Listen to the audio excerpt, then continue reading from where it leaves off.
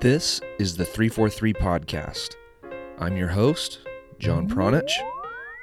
Welcome to the show.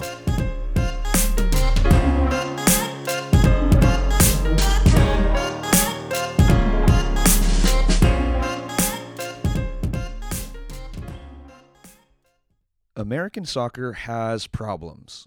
It's not a secret. In October 2017, I was able to witness those problems firsthand. I sat as close as I possibly could to the action when NASL went head-to-head with U.S. Soccer in a Brooklyn courtroom. And for some weird reason, MLS lawyers were there too. In fact, they were the only ones sitting on the U.S. Soccer side of the room. But the NASL side was packed with soccer fans, journalists, team owners, and other members of the soccer community. I actually was fortunate enough to sit next to two of New York Cosmos players. And it was very easy to tell that NASL were the good guys. And I was very lucky to meet Rocco Commisso for a very brief moment in the hallway outside of the courthouse, outside of the courtroom. And you're going to hear me actually tell him that story during the podcast.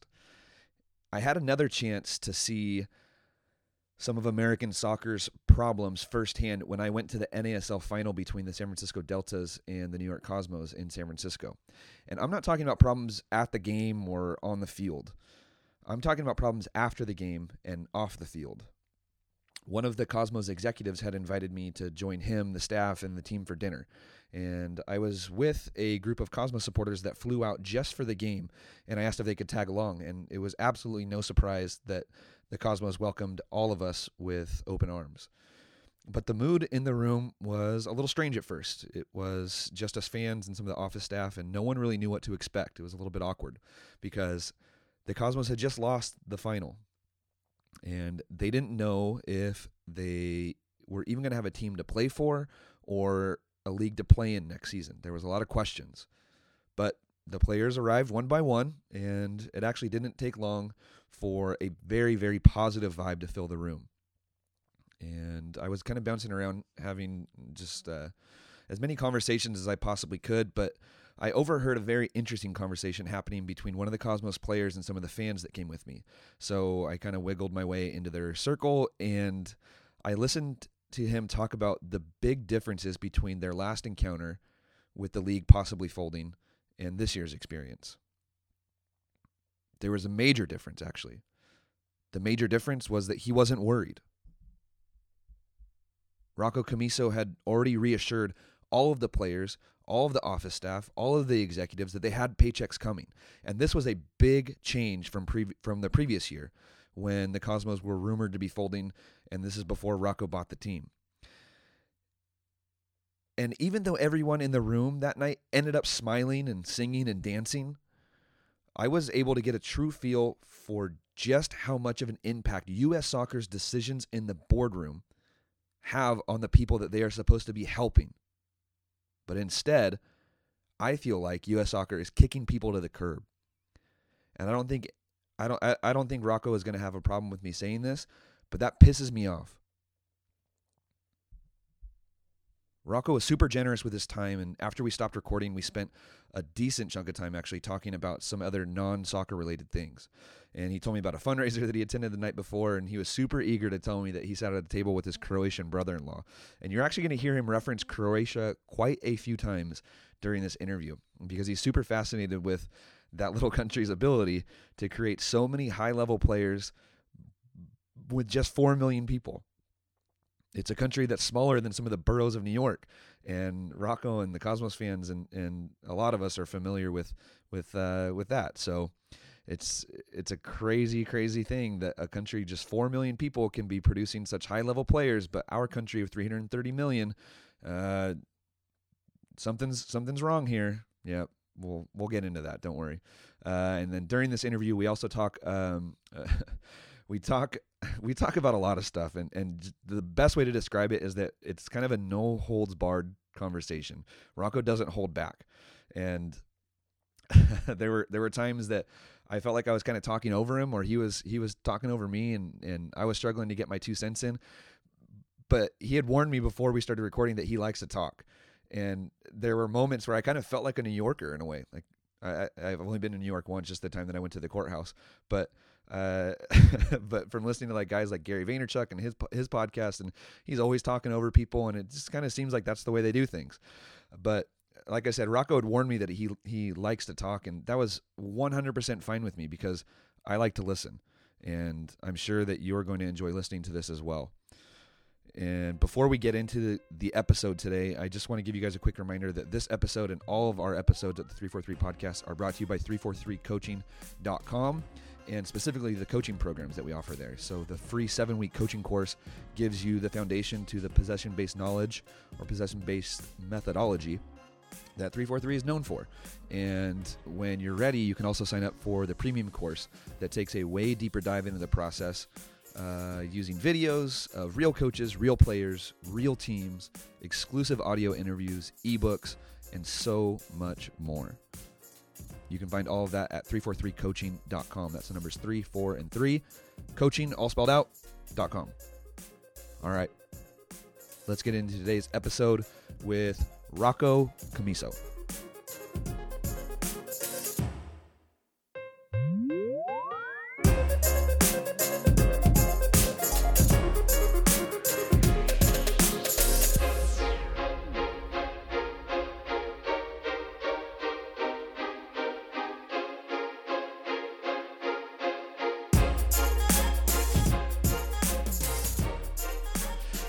All right, Rocco, let's get into this, man. We have a lot to talk about. We just spent a good chunk of time catching up off the air. This is our first time we've actually had a conversation. I met you briefly in New York at the Brooklyn courthouse when it was NASL versus USSF. Actually, it was on Halloween, and that was the first time I got a chance to meet you. And it's funny, I told you, I promised you I was going to tell you a little bit of a story about when we first met. So when I walked into the courtroom, I had no idea where I was. It was my first time in New York, first time in Brooklyn. I was completely lost. To be honest, I was a little bit hungover as well. and so I walk in the courtroom, and I'm immediately greeted by Rishi. And I would see this guy walking up to me. He's wearing a nice suit. I'm in jeans and Nikes. I'm completely out of place. And Rishi walks up and shakes my hand, and he kind of pulls me in closer, and he's like, "Are you John?" I was like, "Yeah, man, I'm John." And he's like, "Love your Twitter, man. Love your Twitter. Come sit with us." And he kind of like guides me and sits me down right behind you, actually. So you were sitting front row, and I was sitting directly behind you and Eric Stover and Rishi and some of the other guys. And then afterwards, I kind of stuck around in the hallway, or after the court hearing was over, I stuck around in the hallway, and I got a chance to shake your hand too, and I introduced myself, and I don't know why I said it, but I said like, "Hey, I'm John Pranic. I'm that Croatian guy on Twitter." And you did the same thing that Rishi did. You kind of squeezed my hand a little bit tighter and pulled me in. And you're like, I love your Twitter, man. Love your Twitter. And it made me smile, and it kind of made me realize that the work that people are doing on social media and things like that, it actually does matter and makes an impact. So I wanted to say thank you for that as well, and just what you're doing. Well, John, I want to thank you, frankly, also for how persistent you've been in supporting, the right cause, which is to do a better job here with soccer in America. Your dad, you told me, comes from Croatia, so we're cousins with your dad, right? I come from southern Italy, comes from Croatia. Croatia, for those people that don't know, may be a very small country, but it's a powerhouse in the soccer world. I think you'll produce some of the best players that we have known in the last 20, 30 years. Rakitic, Modric, Mandzukic, Boban. Do I say it right? All these funny names. I don't even know how to say the English names. Schuker, right? Did I say that right? You got it right. It's an incredible accomplishment for a nation used to be part of Yugoslavia, and Yugoslavia as a nation had a huge soccer tradition. But as a nation, frankly, I think you played your first World Cup in 1998 for and a nation finished of third. 4.2 million. Well, I wasn't going to say that, but now that you said it, I'm going to say you have done better than USA of America. And we've been involved in FIFA since 1913. So let's start there, right, as to why we're having all these problems here. And the reason why we're having all these problems is somebody out there is pointing things that out, meaning me, and I've done it for a while now. That the powers of the U.S. soccer landscape don't want to hear, don't want the American people to know about this, which is amazing. Just amazing how all the bad things are kept under the rug, so that people don't change the story. The story that they want to give you is that we've been a very successful soccer nation, that we have done wonderful things, that we have grown the sport of soccer. Look at all these kids are playing. Look at all these teams that now joined the MLS. Look at all these teams that belong in the amateurs, the semi-pro, and so on. And in large part, I agree with that. But the point is not the numbers. The point is the success rate.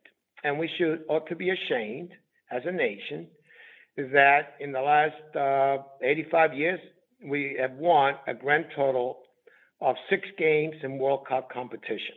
I think you guys won in just 2 World Cups, 3 World Cups, right? That's true. And there's a nation of 330 million people, and Croatia only has 4.2 million people. In fact, Croatia is smaller than the combined boroughs of Queens and Brooklyn, where the Cosmos compete. So you have been able to produce all these phenomenal athletes, soccer athletes, and to be very successful in the European front and on the World Cup front. And yet, we're debating still as to when the U.S. is not going to win or compete or do well in a World Cup. Yeah, it's always the next 20 years. And as I told people, I've been hearing this message for 50 years now, and my time is running out. I'm 60 years old, so I want to see it sooner rather than later. Yeah. And hey, Rocco, and that's the reason why we're talking.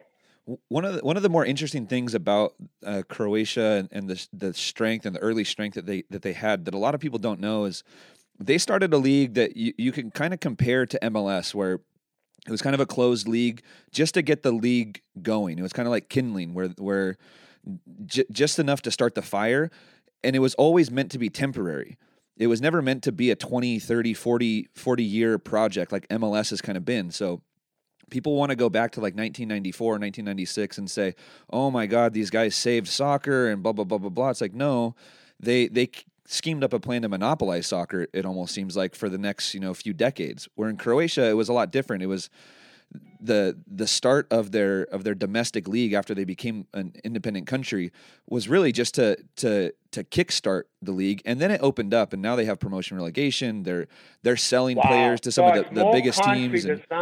So you're saying, let's put that in perspective, John. A small country smaller than the size of the borough of Queens and Brooklyn in New York, where the Cosmos compete, has, not only does it have promotion and relegation, but it also has, I would say 5 professional teams, 20 professional. Give me a number. What's your best guess between Division 1, Division 2? So how many teams they have in the country of Croatia? How many teams are in Croatia? No, professional teams. Oh, there's probably hundreds. Okay. Yeah. So, and here we go around. That's fine. But it's more than 2, right? Oh, yeah. Or 3. Yeah, okay. So, and again, and here we're going around and says that, a place like New York City, with 20 million people in the New York City metropolitan area, which would be 5 times the size of Croatia, could not have more than 2 professional teams. So now that answers for the public that may be listening to broadcast all the problems that exist in American soccer. How could you make that statement? Whose purpose does it serve, and who's controlling that decision? And it all goes with the USS Soccer Federation and the control that MLS has with the USS Soccer Federation, and the linkage that they both have with this entity called SUM, where the national team of the USSF, that's all ours, the national team of America, should be owned by every single person, the little girls, the little boys, the grown-ups, every member of the soccer community in America. Those rights should not be given away to the preferred league, which is the MLS, or the MLS owners, in a closed system, enjoy the benefits of the successes and the money that's made out of the national teams. Rocco, it's funny. I was just writing down a little note to remember too. But you can hear your passion, because I can hear you pounding on your desk as you're talking about this. You're genuinely passionate about the sport of soccer, and you always have been. And I don't think people realize that. People are thinking like, oh, who's this Rocco guy that just burst onto the scene and bought the Cosmos. I don't think people understand. You've been involved in this game for a long, long time, and actually you've been kept on the sideline for quite a while too. And so let me give you, it's funny, right? That certain people that were not even born when I started playing soccer, right? And made those stupid statements. So I came to this country at the age of 12, played soccer the way your father probably played, on concrete or on the beaches of southern Italy, Calabria, right? During the summertime. And with balls made out of rags. We didn't have the money to go and buy a real ball. We didn't even know what a ball was, right? And so I came to this country, at the age of 12, got to high school. They did not have a soccer team. And little by little, I managed to get myself a big scholarship, to Columbia, under the belief that this guy, Rocco, knew something about soccer, played soccer. All right. Well, guess what? I joined Columbia in 1960, this full season of 1967. So it's my 50-year anniversary.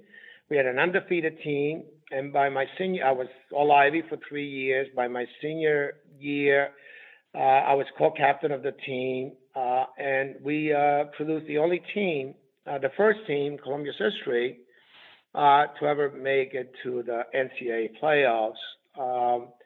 And then later on, I also got invited to try out for the 1972 Olympics, but frankly, I wasn't good enough. So that's the reason why I went from being a soccer player to becoming a businessman. And in many ways, thank you. So I graduated from Columbia in 71, and in 78, the Columbia program, we founded this Friends of Columbia Soccer organization made up of alumni in support of the Columbia Soccer program. And in 78, I was made chairman of that program. And I want you to know, John, that for the next 8 years, Columbia University produced 8 straight Ivy League championships. We had a Herman Award winner. We were in the final 2 against Indiana in 1983. We were in the final 4 and lost to Clemson in 1979. We had all kinds of phenomenally all Americans, all Ivy, all regions, all everything. Phenomenal program, which today is still recognized as probably the best program in the Ivy League historically in the last 40 years. And certainly the most successful program at Columbia University among the major sports. And when I say major sports, I'm talking about basketball, football, and baseball, and softball, and field hockey, and so on with the women. So I'm very proud to have come through that program and having contributed to it. Unfortunately, in 1980, I went to live in a place called New Rochelle in the suburbs of New York City in Westchester County. And after having been given, and I want to give back as I'm giving back right now, let's give back, coach little kids. My kids were not, one of my kids was not even born. My daughter was only 1 year old. So I didn't do it for my kids like most fathers do it in soccer in America. I did it basically to give back, what I've learned from soccer to the younger generation. And they gave me a team, an under 16 teams, undefeated. They gave me another team, undefeated. Finally, I got to graduate myself to get to the under 12 team, the 1969 under 12. I'll never forget it. But this guy who was in charge of the administration in our town determined that he will never give up the A team that he coached. So they gave me a B team. Uh, and the B team represented all of the discarded kids, the kids that were not that good, that were not playing well, and were not being viewed as superstars. And the A team naturally had all the superstars because the guy in charge of the league in the town of New Rochelle happened also to be the coach of the A team. Well, it so happened that one day the B team that I coached played the A team and we beat them. And then all hell erupted the way it's erupting right now, when Rocco entered the NSL. The guy eventually got me, found a way administratively because he had all kinds of powers with the Westchester County soccer organization to make sure I don't coach again in the town of New Rochelle. The person I made that decision, and became my enemy, was it none other than Chuck Blazer. You ever heard of Chuck Blazer? I have, and I'm sure a lot of listeners have as well. And this is going to be a story I don't know. I didn't know anything about this actually, so I'm super excited to hear you keep going. So this is 1983. So I get fired literally by a guy named Chuck Blazer, and wow. a large part of it is that we had an argument. I call him all kinds of names, including using the word crook, that you're a crook. And I said it 10,000 times, Rob, that you're a crook. I don't want to have anything to do with you. I'll fight you and whatever. But, he was a crook then, and he died a crook, frankly, right? Because, the rest is history. He became friendly with this guy, Sunil Gulati, right? Sunil Gulati was in Connecticut. Blazer was in Westchester. And they retained a relationship for the next 30, 40 years, since the mid-'80s. And the rest is history because they each help each other out to get to where they got to. With one difference. Blazer has passed away. He wore a mic for 3 or 4 years to implicate other people in FIFA, but Sunil is still around, okay? Until very recently, he has been the guy in charge of the SSF Federation. He's claimed that he's not going to run again, which is okay, but we're in the position that we're in largely because of the USSF not having done the right thing by my league from the day that I entered in owning the Cosmos in 2017.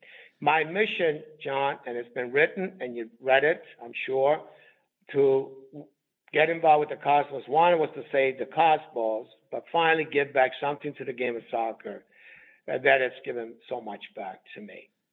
It wasn't for the scholarships that I received at Columbia. I don't know what I would be to that. So I'm not here to make money or needing to make money, frankly, but largely to give something back so that in my tenure going forward in soccer, I'd someday, I would love to be able to say to myself, Rocco, you're the person, that changed or had some kind of impact in changing the trajectory of professional soccer in this country, and all for the benefit of the next generation, the young kids that they're going to grow up to want to play professionally. And also for a guy like Pulisic, I think he's Croatian too, right? His parents or his grandparents are Croatians. Who's not going to have the opportunity to play in the 2018 World Cup. Maybe he'll play in 2022, assuming he never has injuries and so on. So as a young star, phenomenal kid that's not going to have the opportunity to play in a World Cup until at least 2022.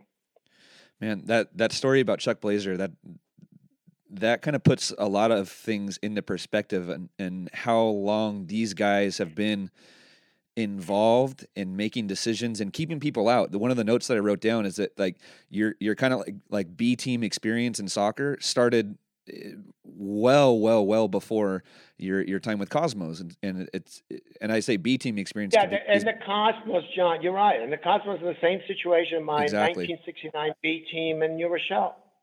Keep us down, screw you. We're going to relegate you to a nothing. We don't want your competition. We don't want any of your types, to come over here and tell us what to do, even though they all know that I know more about soccer than all of them put together, okay? Or that I have a bag. They know it administratively. They know because they go to these meetings, FIFA meetings or whatever, but they certainly can't claim that they know soccer because they played soccer for a long period of time. Yeah, it's interesting because you kind of have like you have this big business background in finance or in the financial industry, and then in with MediaCom, so owning a cable company, and that's landed you in a pretty decent spot, so on the Forbes 400 list. But you also have like this huge background in soccer that really nobody knows about, and you're like one of the only guys on that list that has that huge background in soccer. And it's kind of, in a way, Rocco, it's kind of it's I don't know the right way to say this. I don't want to say discouraging, but it's like, how can a guy like you that has all of these resources be locked out of helping soccer in this country? It's like, why did they do that to you? That's where my brain goes. Yeah, to put it bluntly, I'm a threat, right? All this thing it's happening. We're wanting to put the Cosmos out of business. First is the brand. Everybody knows all over the planet that when you talk about American soccer, the Cosmos represents a name that nobody else has, and they could never take it away that from us. I was watching the FIFA. What do you call the FIFA?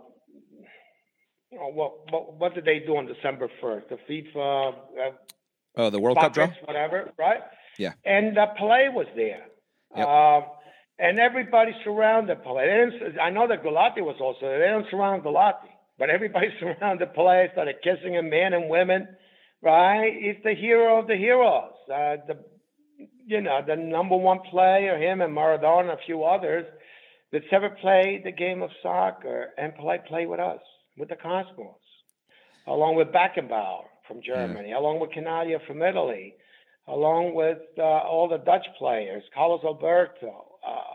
They cannot take that away, and they want to absolutely extinguish that history from American soccer. They want to burn the books, man. They want to make believe, that soccer really started with them in 1998, with the MLS, as if nothing occurred in this country. We joined FIFA, John, in 1914, I think, 13 or 14. We had professional soccer in this country 100 years ago. We have multiple leagues in this country. Now, my feeling is that part of the reason why it didn't succeed, it was ethnic and immigrants were always looked down in America. And two, the other sports kept us down, beginning during the time that I was involved in the 70s. It was pretty clear to me that the football powers, especially, had no interest in wanting to see soccer succeed in this country. So we had to go through that. But soccer existed. Soccer existed in college. I mean, Columbia University played soccer games in the early 1900s, 1902, 1903, 1904. Rutgers and Harvard and Columbia had games in the late 1800s. So we had phenomenal ethnic teams in the New York metropolitan area. I played for a while for the American Czechoslovak team in the German American League. I played for the Bronx Italians, the Fordham Italians, the Mount Vernon team. So soccer has been with us for a long time, just that for one reason or another, we never made it as successful as it should have been by now. So the question is, John, should it take us another 30 years to get to where, it's incredible. It's always 20 years down the road, right?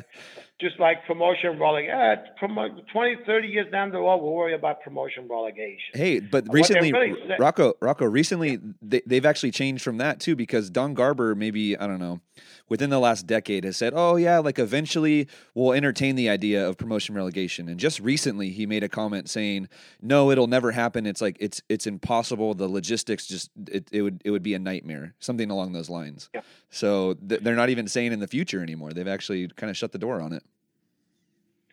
Well, that's what they're saying publicly. What they're doing behind, is not clear, but let me just say, John, that's essentially their fears with me and the Cosmos. Yeah, they know that I'm a local guy. They know I have a huge soccer background. Involved with the soccer program at Columbia for I think this year's my 50-year anniversary. I mean, I'm an old man, right? So 50 years of involvement with Columbia University Soccer. 50 years. It's not by chance that they named the stadium after me there, the soccer stadium at Columbia, where the women and the men play in the same stadium. Um, and now I think they know that again that I have the resources, that I know I'm in the media television business. I mean, yeah, it's true that those guys at MLS and USSF may know how to deal with ESPN uh, and uh, and Fox and Family, right, and Univision. But at the end of the day, I think the whole rights in the U.S. is for the national teams and CONCACAF and the Spanish, the team from Mexico, the national team playing in the U.S. and so on, and MLS. I think the rights fees are $90 million. Well, my company pays $540 million a year. So if you want to put it in perspective, so I think just in the last 10 years, I've negotiated over $5 billion of deals that I pay. My company pays, that I own 100% of my company, to all these entities called Fox, NBC, CBS, and so on. So they're extremely aware of the fact, that I have media contacts, that I have a name, very well known in the financial community. Just in the last, my entire career, I think in the last 20, 30 years, I did $25 billion of financings, always successfully, by the way. And they said, we got to find a way of getting rid of this guy one way or another. And they frankly did it, with the destructive decision of September 1, when they never gave us a heads up that as I entered the room on September 1st, they were going to desanction us. Did you know that going in? Zero. Absolutely zero. Anybody that tells you any different is a liar. Okay? In fact, they never produced a document in the court papers that says we told the U.S., we told NSL that unless they get their act together, we're going to desanction them on September 1st. Never. So now, what we did here, and we'll get into that, is they were told by one of the owners that it was in our league, a guy named Steve Malik that owned North Carolina. And their lawyers, you were there, you heard the same thing. And I want everybody to, let me get it for a second. I think it's page, this is very important in my opinion. All right. It's page 54 of the court proceedings in court that you appeared on October 31st. And on page 54, it says, we know that they did not have 8 teams because the North Carolina team had already indicated it was leaving. So this is the lawyers for the USSF making a statement in court under oath, right? That says we knew that North Carolina was not going to be around, right? So when they made the decision, they already knew that North Carolina was leaving. We did not know it as as the NSL. And that's why I've had so much anger after that day, all right? Because I wouldn't really go out, and publicly say anything bad about anybody, before September 1st. I said things related to the state of U.S. soccer. Yes, I did. But nobody's going to shut me down. But I didn't go out and lambast and criticize any individual, in the USSF or MLS as it relates to how I was treated until, September 1st. So to know that one of my owners, who was appointed to the Pro Council and is a member of the USSF, worked behind our back, and communicated with Sunil Gulati and Garber, it leads into the conspiracy theory that the whole lawsuit is about. Somebody was working to make sure that the NSL gets put out of business. And all of that will be proven in court, whether we win the next phase of the injunction or not. This lawsuit, John, will continue. It will never stop, as long as I'm alive. Okay, I said it publicly. I said it on television. I said it right. In case anybody wants to hear me again, I'll say it again. It will never stop. Okay, so everyone should be aware that that unlike my days with Chuck Blazer, I do have the resources today to fight the system or anybody that wants to destroy American soccer. Rocco, one of the more interesting things about like that whole situation and some of the stuff that actually came up in court was, let me start with this. So part of the argument against NESL is that NESL has kind of been unstable and it kind of has an unstable history. But NESL is really the only league that is kind of getting cherry picked, and so teams are being approached from people in the USL and MLS, and teams are being moved from NASL into different leagues. And it's not, to my knowledge, I don't know of NASL teams that are going and trying to have discussions with Major League Soccer teams and trying to bring over like Major League Soccer teams into the NASL. And you got guys like Steve Malik who are having those negotiations to leave the NASL. And those conversations are being initiated, I have to assume, by people that are, in Major League Soccer and in part of the United States Soccer Federation, and that kind of seems like an unfair tactic. Like they're going to use that against you guys, saying that NASL is unstable, but really all they're doing is they're letting teams, or they're picking teams or cherry picking teams from your league. Right. So let me, without going into a lot of details, which I can't because of a lawsuit, right? Of course. A lot of some of the issues that we're facing is directly related to who wasn't involved with the NSL before me. Okay, specifically related to the exit fees, the entrance fees to the USL, and so on. I was not involved with that. Okay, and that's been a huge issue for us in making sure that people don't leave us without a huge penalty. If you follow me. Okay. Right. And I'll leave it at that. Two, our great United States Soccer Federation has allowed to have a USL that we all know it's linked with MLS. The MLS B teams play there, and so on and so on. They have players arrangements. They share marketing, whatever. But the most important aspect of the USL, it's a franchise system owned by one individual. And it's unheard of in any other country. You come from Croatia, I guarantee you don't have a franchise system where one guy owns all the clubs, essentially, or the franchises to the club. It's similar to the single entity system that MLS has, right? But at least in the MLS, if Don Garber doesn't do the right thing, with a 2/3, whatever majority, they could kick him out.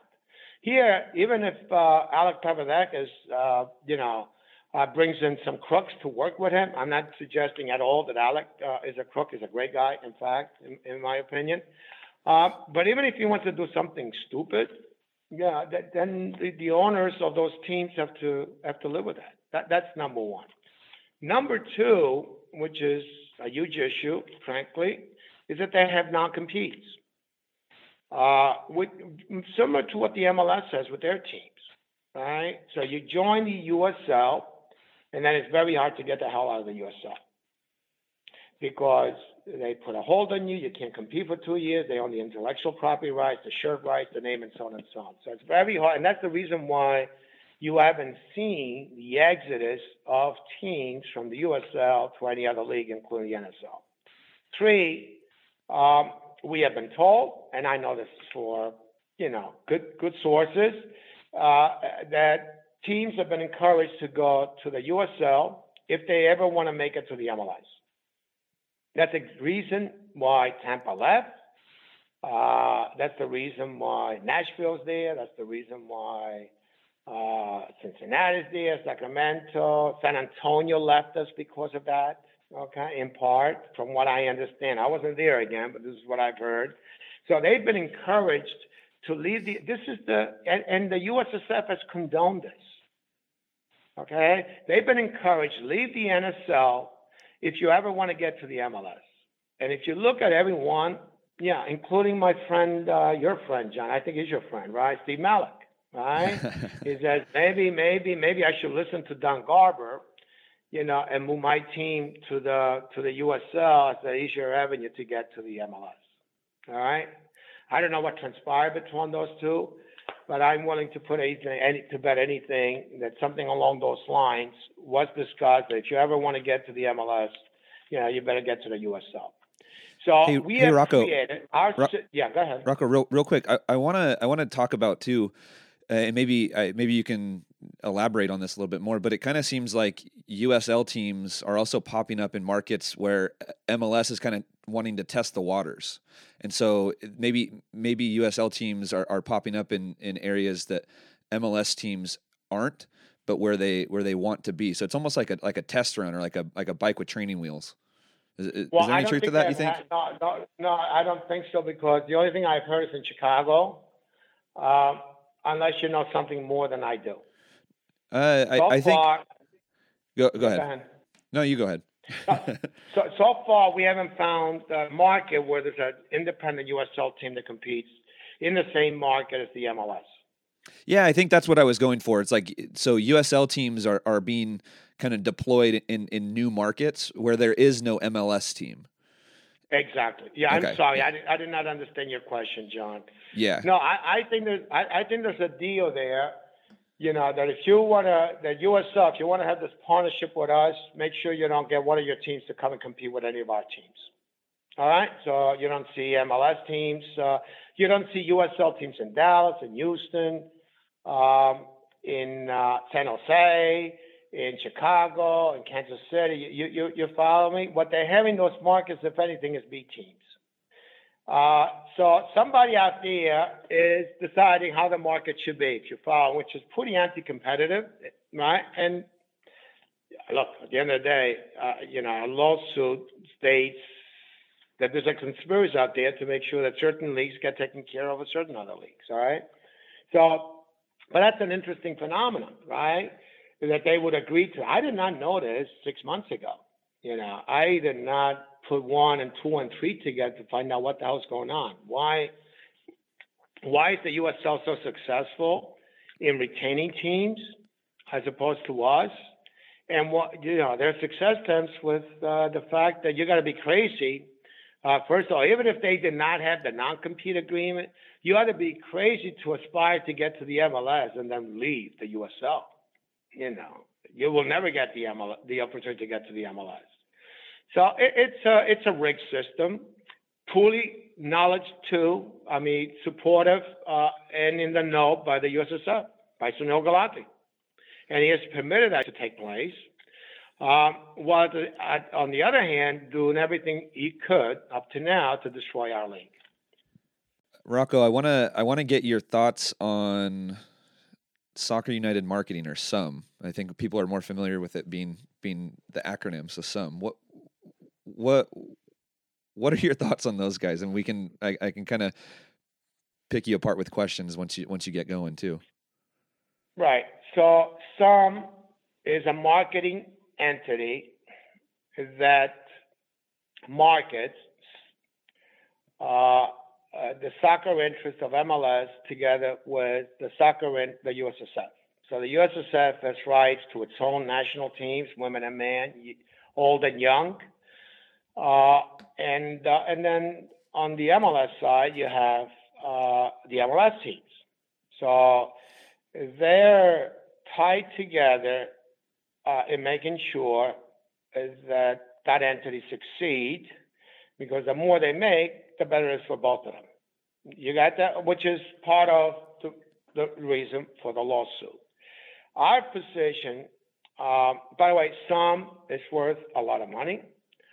Based on our understanding, and some of it is public. I mean, very recently, I think was in May, a private equity shop called Providence Equity was taken out at a valuation of close to $2 billion. We think it's worth more, but let's say it's $2 billion.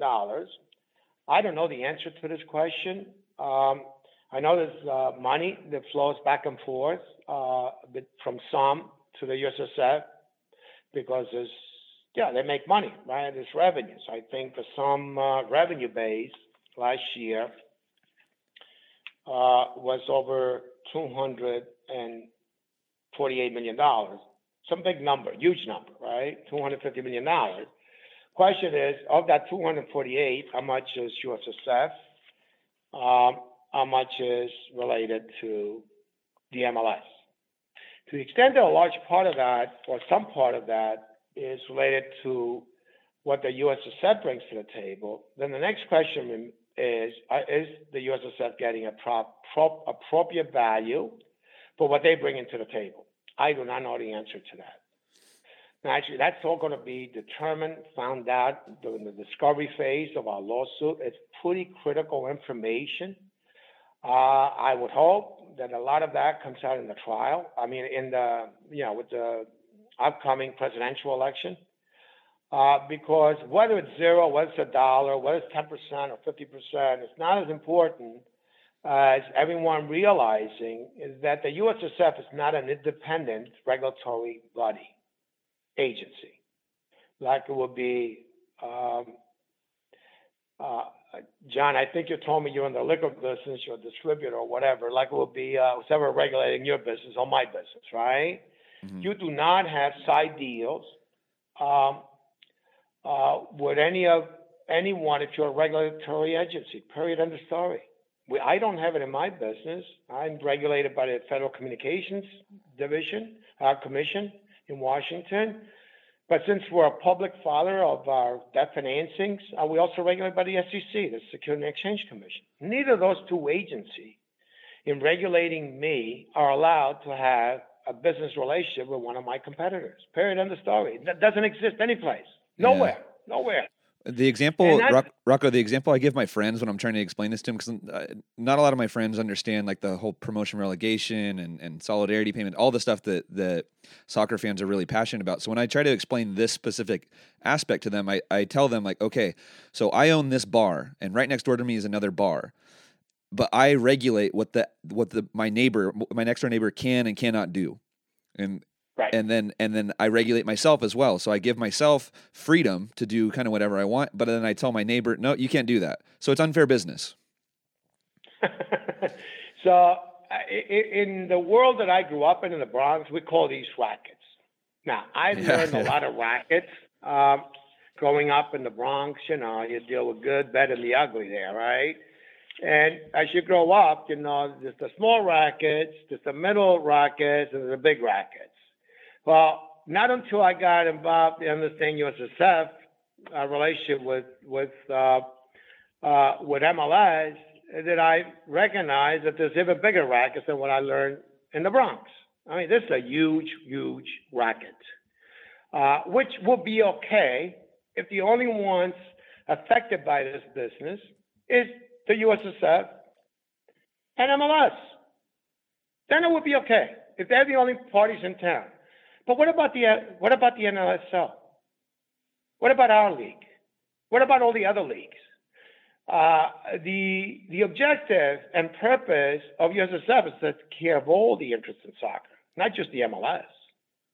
So that's the fundamental issue that exists in America in having a guy that continuously, I mean, they said it publicly, the two of them, right? They talk to each other more often than they talk to their wives. So we got USSF dealing with MLS pretty regularly. I guarantee you they talk at least with each other once or twice a week, if not daily. Okay? And they're regulating me out of it. They're regulating me so that I'm out of business. That's the whole essence of our lawsuit. We're not asking for the world. We're just asking to be able to play and go out and lose another $50 million as we have done in the last 12 months with no help whatsoever from the USSF. I mean, how could you turn that deal down? There's a bunch of jerks, right, owners. They're willing to go out and lose $50 million just to have the right to play. And you're even taking that right away? You know, people that can't lose money? We didn't ask for any money, right? And you want to take that right away? So, look, at some point in time, it's going to come. Yeah, we're going to go through the lawsuit phase, the depositions, the emails. I hope, for God's sake, that nobody destroys emails during, of the last 5 or 10 years, because that's what could put you in jail, right? It's going to be a long case. I don't know if it's going to be resolved in a year or 2 years, but the lawsuit will continue. Because I have the resources to continue to get to the bottom of this thing. So once and for good, we have fixed up American soccer. Now, there's other avenues they could deal with. If they want to become good, or better in dealing with us, they could come and talk to us. You follow me? And then we I am. probably, we could do something that's better for all of us. But if they continue along this path, there's not going to be a good solution for anybody. And I've stated to them in an emails that were sent to them, okay, way before, between the period of September 1st and September, 19th, when we filed our lawsuit. I says, look, this is your last chance to rescind your decision, change what you have done, because it makes no sense, it leaves me no other option.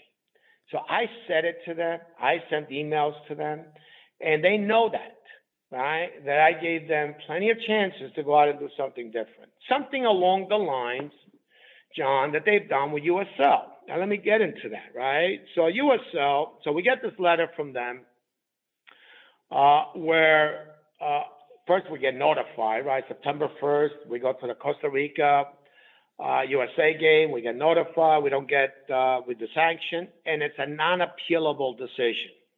Nothing we could do going forward to appeal their decision to anyone as to whether, nothing. There's no way to rectify that problem. There's nothing we could do. How can you do that though? Rocco, how can they make a decision that's non-appealable? That seems completely absurd. Well, the letter has been filed with the courts, and you can read it yourself, okay, that they gave us. In the same letter, they had a paragraph that says, and by the way, since you asked about the USL status, we could tell you that the USL has been deferred for another 30 days, and that decision on the USL will be made on October 2nd. Have they made that decision yet? So not only did they say to us, we need 30 days to make another decision with respect to USL, but based on everything that I know, in no uncertain terms, there's no one that's come to me and says, Rocco, they met and made a decision. That decision has not formally been made by the board.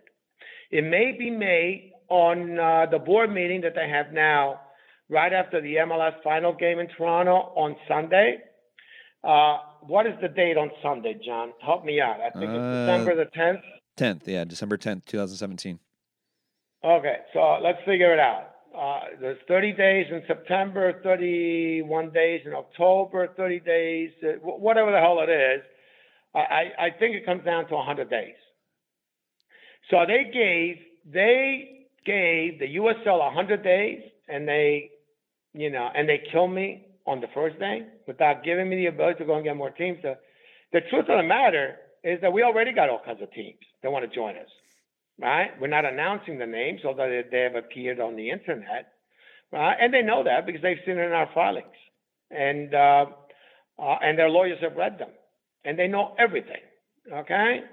And to this day, they haven't come back and said, Rocco, we hear you. We want to resolve this issue. Sunil's not running anymore. Maybe there's a different team of people that we could put together in the case to negotiate with you guys to see if we could, bring closure to this unfortunate history of U.S. soccer.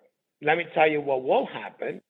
For sure, I said it publicly, there's a very good chance that if we don't get the appeal in the appellate court, that if we don't win that, then unfortunately the league will not exist and the Cosmos will not play. I want to talk about, how it affects my players, but that's what the decision that they're making at the end of the day, the indirect decision that they have made. For once, in the history of U.S. soccer, probably worldwide soccer, that a federation has made the decision to put an entire league out of business. That would be in the history books forever, right? And that's the legacy that Sunil leaves behind. Yeah, I think that's important. You mentioned that in another interview that there's the lasting legacy is going to be these last few things actually that have happened. Cup, right? The World Cup, the court cases, the corruption or the alleged corruption and things like that. That really is going to be the legacy that these guys leave behind, and that's kind of a bummer that they want to leave on that note. Like they don't want to right the ship before they go; they'd rather go down with it. Yeah, and that's really unfortunate because that's not the way you settle deals, right? But John, I mean, they really, what do I have to lose at this stage of my life? I don't have anything to be fearful of. My reputation has been set in stone by now, right? I run a pretty clean ship. You should know that I file regularly with the financial authorities in this country. I've never asked to do anything, that caused any problems for me or my employees. I mean, I've had 83 straight year-over-year quarters of revenue growth. Never had a problem raising capital when everybody else did in the financial market. So I have a pretty good reputation out there, and I have the resources. So I don't know what they have, but it's what they have. What their intent is to pull me out of business, they're not going to succeed that easily. They may be put me out of business, but they're gonna suffer considerably. Okay, either with respect to their reputation, with respect to the money that will be spent, with respect to other things that may come out. They can't control, frankly, what I'm going to do. It's not like they're honest, right? So we have this crew situation or the Sunil Gulati situation. Did you see one owner in America come out for the crew other than me? Did you see any owner in professional soccer, at the MLS level come out for the Sunil resignation except for me? No. Yeah, they're all good corporate citizens. They're all afraid to talk. That's funny. That's a good way to put it. That's a good way to put it. Yeah. So they're gonna stop. They can't stop me. I mean, they would have to pull me in a grave to stop me. They can't stop Rocco my age. What, are you kidding me? Who are they anyway? So yeah, there's richer people than me. But you think the guy from Abu Dhabi or the guy from Austria is going to have a bigger saying in the city? People are going to listen to them as opposed to the guy from the Bronx. Come on, let's be serious. Yeah, one of the things actually that's it's kind of encouraging is that there's people getting involved that really they don't have, for lack of better terms, anything to lose. And I interviewed Paul Lapointe, this guy that's running for USSF president. He has his business outside of soccer, and he's fine. If he loses the race, he's going to be fine. And so he's able to speak a little bit more of his mind during this whole presidential race. He's able to say some things that a Kyle Martino can't, or that a Sunil Gulati can't, or that somebody in MLS can't. And I'm noticing the same thing with you as well. It's like you don't depend on these guys to put food on your table. So you don't owe these guys anything at all. Hey, listen, I put way, way more food on their table than they put on mine. I don't know if you've picked up on what I was saying. All the money that I pay Fox, Univision, exactly, and ESPN, Fox, that I pay because my customers. So the way it works in my business, my customers get a bill, they pay me the money, I take that money and give it to them. Well, part of that money that I give to ESPN, that I give to Fox and Univision, at the end of the day, goes to MLS and the USSF. So I'm funding their business. I'm financing their livelihood. I'm paying for their salaries. All right. So let's put something clear. And by the way, this guy Paul is a phenomenal guy. Whatever comes out of his mouth sounds great. I just hope, because there's only going to be one president that's going to be elected. I just hope that him, clearly Eric has been a superstar so far. He's the only one that's there to come, in the midst of our lawsuit, to come to MCU Park, get on television, give a spiel as to what's right and wrong with the USSF and proceeding with this lawsuit. And for that, I thank him. Everyone at the Cosmos, thank him. I haven't come out with supporting anyone yet, but I can tell you what the most important thing is to me. If I were to support anybody, somebody's got to come in and say, look, if we're going to be in charge of this independent agency, of this independent federation, of this federation agency that regulates, that sets standards for competing leagues, then we got to make sure we're also independent. So all this stuff that they have, what did Garber say, or Sunil, right? We're linked at the hip. We're like Siamese twins. We walk together. We talk with our wife. We talk to each other more than what. That's got to stop. Stop, stop. You don't mistreat MLS, but you also don't mistreat Rocco and the NSL. You treat us fairly.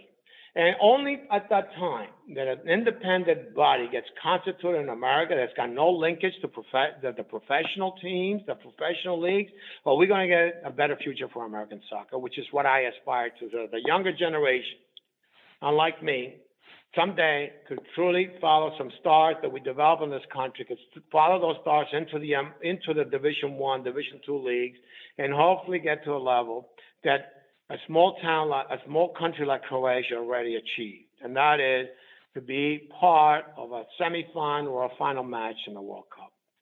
Something that I would probably never see in my lifetime, but I hope the younger generation will. It's really strange to me how USSF has decided to treat its customers and colleagues in a way, if you want to kind of boil it down to that, because it's like if you walk into a restaurant and I'm a customer, I walk into Rocco's restaurant and Rocco treats me badly. I'm a customer. I'm willing to spend my money with you. It's like why would Rocco's restaurant treat me badly? It doesn't make any sense. That's bad business. I'm not gonna want to go back to Rocco's restaurant. So when somebody wants to come in and work with USSF, why would USSF turn around and do bad business with them, do bad things to them, lock people out, mistreat them, like you said? That it just, to me, it makes no sense at all. Could you imagine, John, could you imagine a guy like me, right? That's, Frank, I'm a little older. You're trained in my tradition to respect older people, have respect for older people. Could you imagine the arrogance, the absolute arrogance of these people on September 1st making me wait 6 hours to meet with them? It's never happened in my entire life. And I go to Washington, I go to the Senate floor, I go to the House, I go to meet politicians, I meet all kinds of people, right? Business people, non-business people, all kinds of people from all walks of life. Never in a million, never once. Hey, listen, I went for my citizenship papers. You know the way it is. That's your father if he ever went there. That's this bureaucracy. They didn't make me wait that long, right? I go through the lines when I come from a different country they don't make me wait that long, to get through immigration and customs. But at the USSF, the USSF, Rocco, you sit where you are and you wait for you to be called into the hearing. As if I'm a damn, crook. I'm a criminal.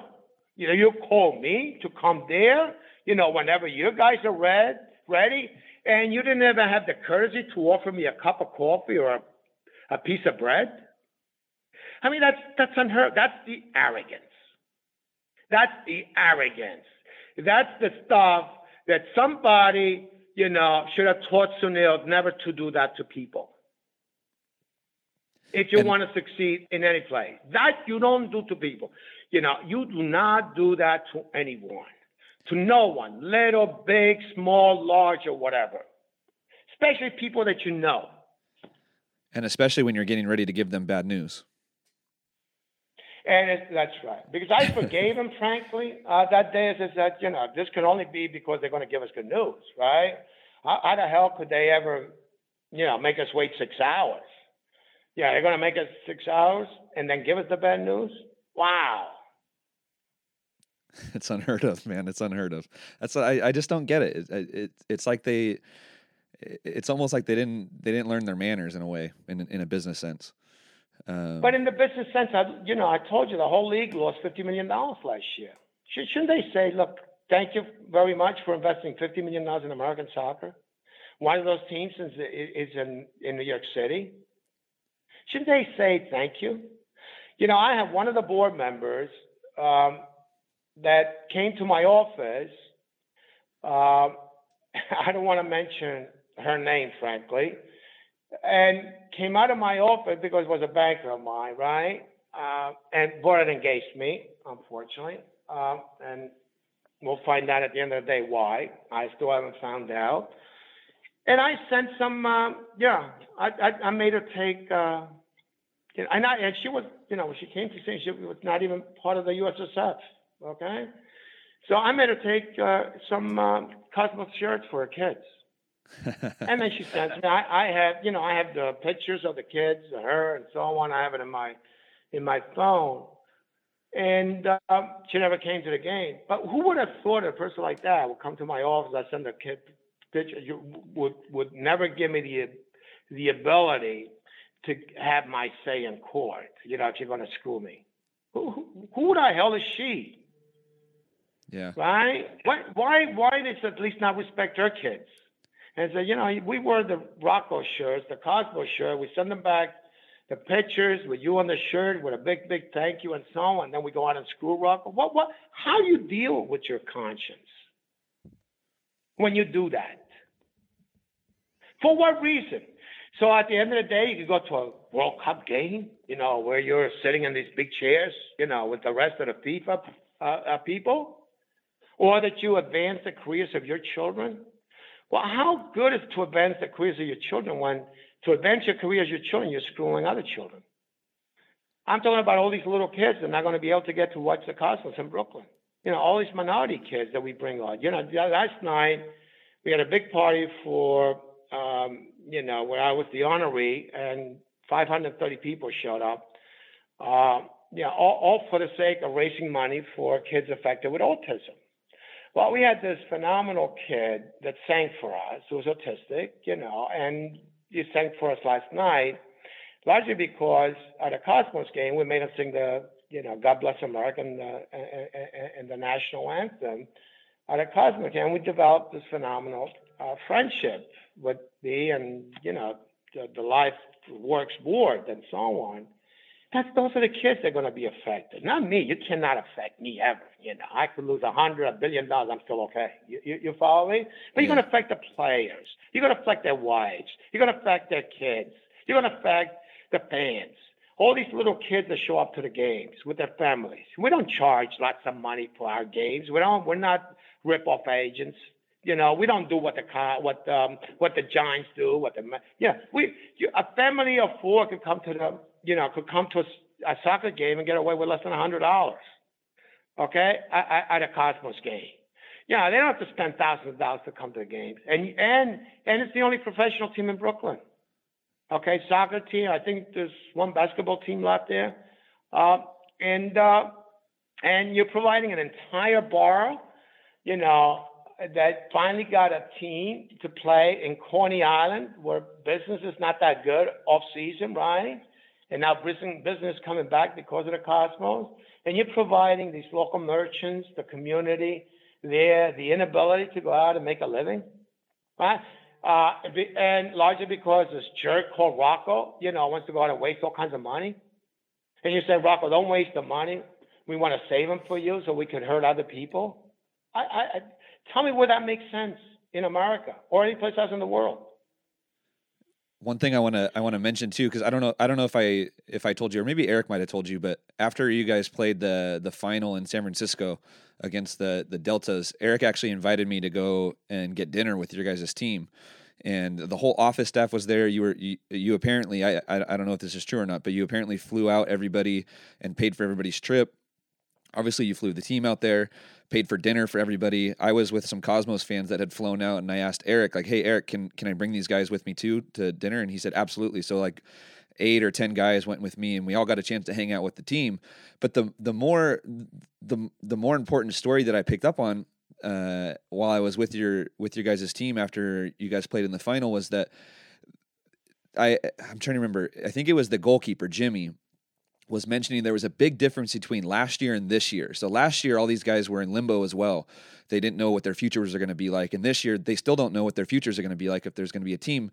But the big difference was that you agreed to pay their salaries this year, because Jimmy was talking about his wife and some of the other guys were talking about their kids and things like that. And these guys weren't worried that their livelihoods were going to be affected. Like they knew they were actually going to be able to put food on their tables. And that was a decision that you made that you didn't have to make. A lot of times the owners wouldn't make that decision. And you look at the guy. But that's, look, I don't have in my company, I got 4,600 employees, go and check it out. Every other industry, every other major industry has had layoffs, but not Rocco, you know. Yeah. And I've been at this in my company for 22 years, never had a layoff here. You know, unfortunately, there's a forced layoff, you know, caused by. So I'm going to try to take care of my players, my staff, the front office, and everybody else, you know, along with that. But think about this. So I made all these announcements that I'm not going to play next year, pretty upfront, you know, and you haven't heard one player say negative things about me, or one fan, basically, right? Think about the other situation that's occurring in America, which is in Columbus, right? So this guy that owns Columbus is going to move the team, supported by Don Garber and the USSF, right? Move the team from Columbus, and he's getting rimmed. You know, everybody's breaking him up. You know, it's amazing, amazing, amazing. You know, that even something like that is even considered and accepted in this country. That's not the history of soccer. It's like a team in Milan, you know, moving everyone, you know, to Rome. You know, it doesn't happen in Europe. You know that, right? So this is an American, and it comes from the football experience. It comes from the baseball experience. You know, the Dodgers used to be in Brooklyn back in the 50s. And then they moved to Los Angeles, right? So it's accepted in this country. And that's the number one reason why we don't do well in soccer in this country. We want to turn it into an American game, which is not. Soccer is an international game. So let's follow the best as opposed to asking the best to follow us because of our money power, if you follow me, right? Yeah. I guarantee you that the arrogance with these people in U.S. soccer, when they look at a team from Croatia, they say, who the hell is Croatia? 4 million people? What do we have to look up to? We're big America. Well, maybe they should go to Croatia and learn what Croatia's done right. God bless them. Everyone that lives in Croatia, okay? Go and learn. If you want to learn something about soccer, go and see what those kids are doing right to become what have become. You got superstars, you know, all over the world that succeeded from this little country called Croatia. And that's a perfect example of what I've been talking about, you know, for ages. Just that, you know, I've been talking about this for 50 years, all right? Just that it's only in the last year that people are beginning to hear me because I own the Cosmos, right? and you know, and I don't want to wait for the sake of, you know, your kids, John. I don't have any grandkids yet. My kids don't play soccer anymore. They're too old, right? And for the sake of the younger generation in America, that I truly want to see a way. I think the way I put it out is, you know, this is our opportunity to have a monumental change in American soccer to the extent because of Sunil's resignation, you're not wanting to run, and because we finally have the opportunity to go out, you know, and elect somebody that's a soccer first person, a guy like, you know, Eric. So look, I wish all these candidates the best. You know, some will have more support than not from me, but largely because of what Eric did when nobody else did. You know, whenever I make my announcement, I'm probably leaning, you know, more than leaning towards Eric Ronaldo. Okay, and I think the rest of the country should lean towards him. He's an American boy, is excelled in the soccer field, he's represented America well. I know they're trying to paint him as another mini Rocco when it comes to his mouth, right? And they're not going to succeed. You know, he's not part of the echo chamber, right? They all like to talk to each other, right? So Eric's got a different voice and a very well thought out voice. And like me and like you, like your dad, you know, we're all passionate about the game and no other sport. Yeah, I got an interesting text and phone call last night, and I actually I tweeted it out that Eric's now the leading candidate for the USSF presidency now that Sunil's backed out, and everybody was kind of expecting this Kathy Carter lady to kind of come in and take over Sunil's like spot. But what a lot of people don't realize is that Eric has great relationships with the people that are on the Athletes Council, that he's been going around and meeting all these state associations, and he's been going around and meeting with all the youth councils and these people that are actually voters. And so he's not only getting a lot of attention from social media and you know, players, coaches, fans of the game, but he's also getting a lot of the support from the people that actually vote and that are going to make the decision in February in Florida when they go to vote. So it's an important time. It's a very important time. And unfortunately, Kathy, I don't know this person, but she does have the support of the Pro Council, which is controlled largely controlled by Garber. So Yep. Garber appointed Steve Malik. Through his votes, he has 57% of the votes. We also have the Women's League, the USL.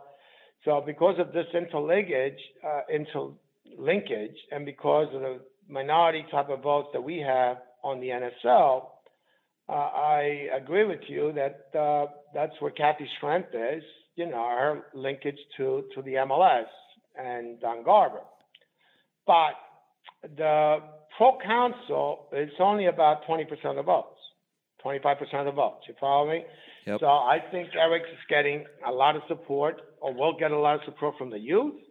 He will get lots of support for sure from the amateurs, right? The adult amateurs. And I, as a next player, I would think next professional player, not just because somebody was a goalie in college. You know what I'm talking about, right? Exactly.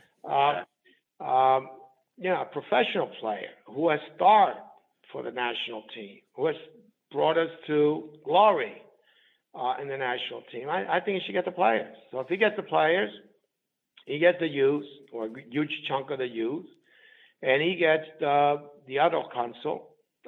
He's got a very, very, very good chance to become the next president of the USSF, which will bring, frankly, a lot of changes to America.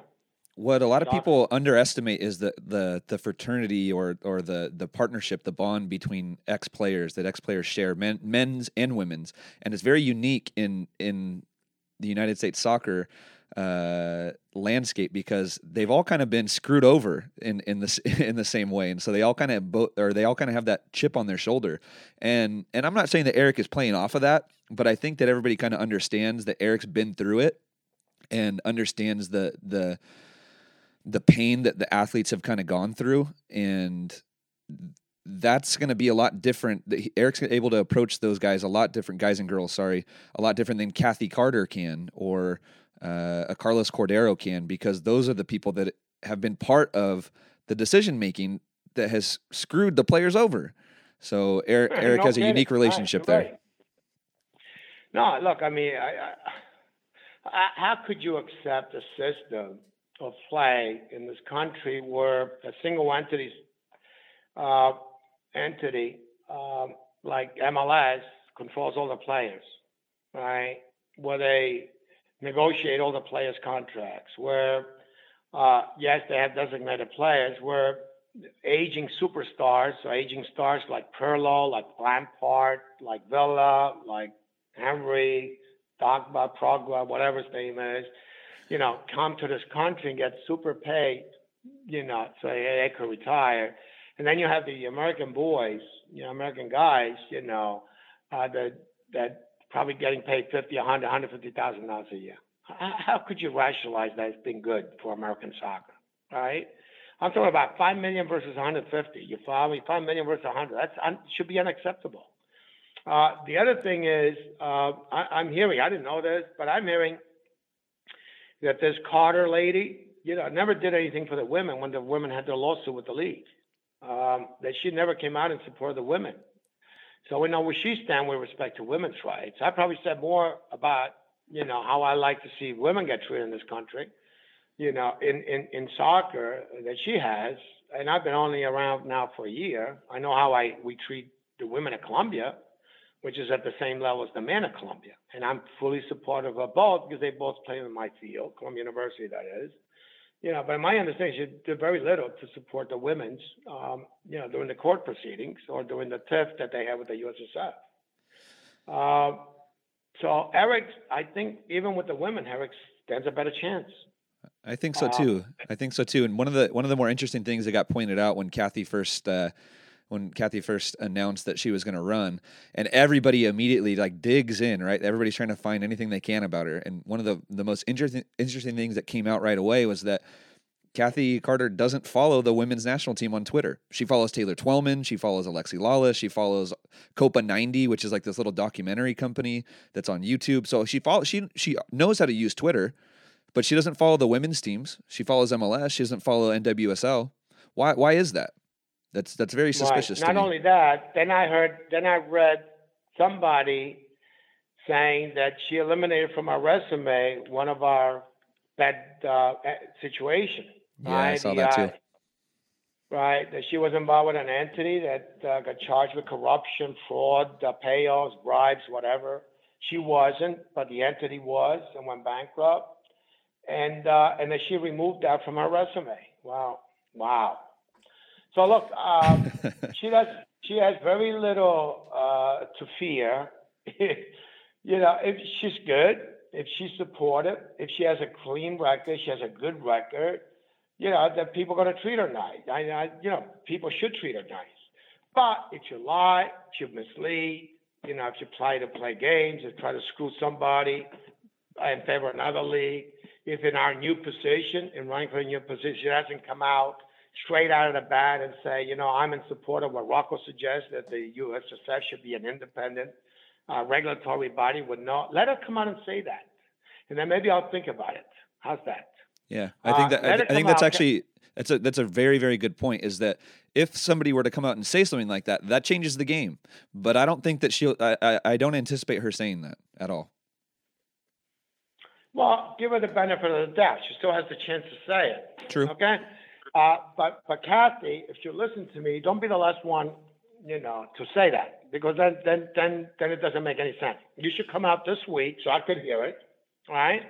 That you're going to come out and say, I'm running for the USSF. I'm going to make sure that what Rocco's asked for, which is a fair ask, that all linkage between USSF and MLS will disappear, all financial linkages. That USSF will become a truly independent agency, a truly independent regulatory authority, standard setting authority, to make sure that every league in this country gets treated with respect and honesty. Yeah, and Rocco, I don't want to take up too much more of your time. I've actually had you on the phone for almost 2 hours, but we've only been recording for a little bit more than an hour. Hey, it's the month of December. I know that there's another court hearing, and Cosmos are kind of I guess on pause right now. But what's going on with the team, or do you have a message for the team at all for the people that are listening? Well, look, John, that's a tough message to deliver to the guys and ladies, right? To the front office personnel as well as the team and their families, because it's during the holidays. But they've been very, very supportive of me, as I've been supportive of them.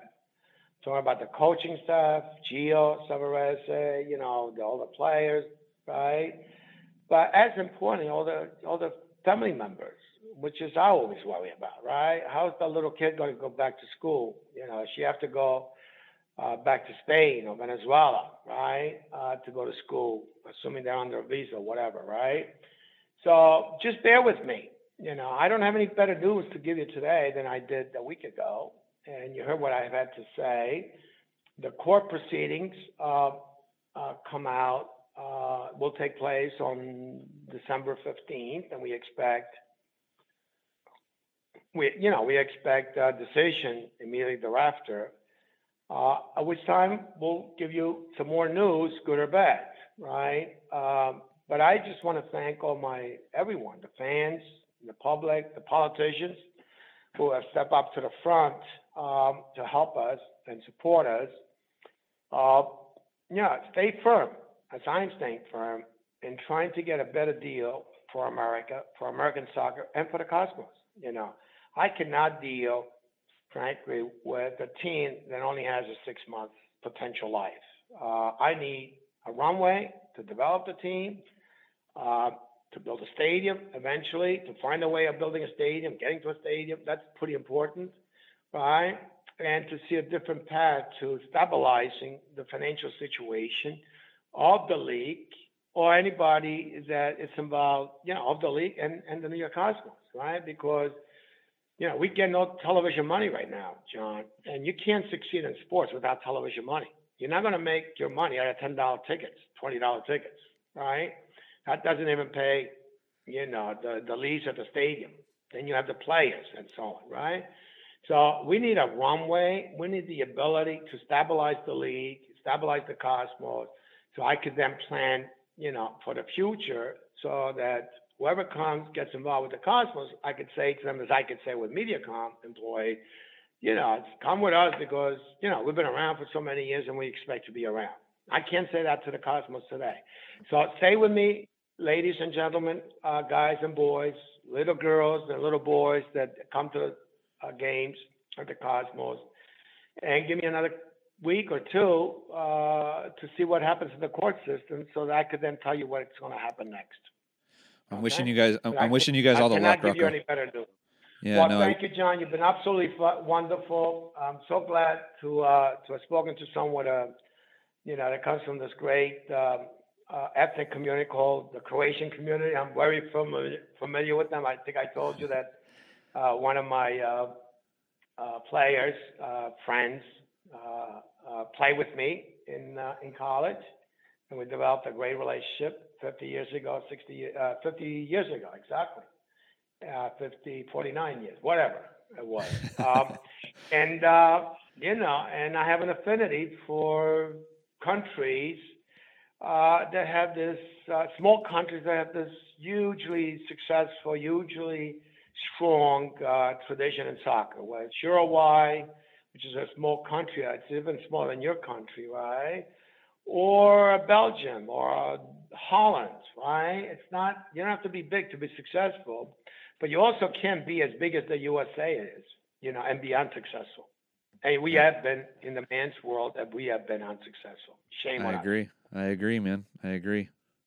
Well, thank you so much for your time, Rocco, and I wish you guys all the best of luck in the court proceedings and in the future as well, and to all the Cosmos players, families, and everybody that you're affiliated with. Just happy holidays and stay strong. Thank you. Same to you and your family. All right. Thank you, John. Are we finished?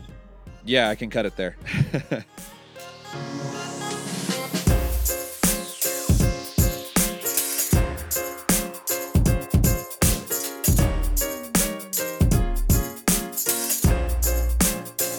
Thank you for listening to another episode of the 343 podcast. A big, huge thank you to Rocco Commisso for joining me and being super generous with his time. It was great to get to talk to Rocco and get to hear about a little bit about his history. The Chuck Blazer story was funny to me. I had no idea about that, and I'm sure you guys got a kick out of that too. And just for being a warrior for U.S. soccer, for American soccer. Rocco Commisso is an amazing person, and it's all evidenced by his work that he's putting in right now. So I hope that we can all kind of get behind Rocco and get behind the New York Cosmos and their staff and players, and really just be with them and the rest of NASL and the rest of lower division soccer right now. And let's try to open this sucker up. What do you think? All right. If you want more episodes of this podcast, or if you want to learn more about our coaching programs that we offer, you can find all of that at 343coaching.com. So we offer our free 7-week program, and we also offer our premium coaching program. Both of those are well worth your time if you are trying to up your game in the coaching world. And if you just want to learn a little bit more about it as a fan or as a parent, we got stuff for you there too. So be sure to check out 343coaching.com. That's the numbers 3, 4, and 3, and then coaching all spelled out .com. All right, we'll catch you next time here on the 343 podcast. Thank you for listening. We appreciate you. Have a good one.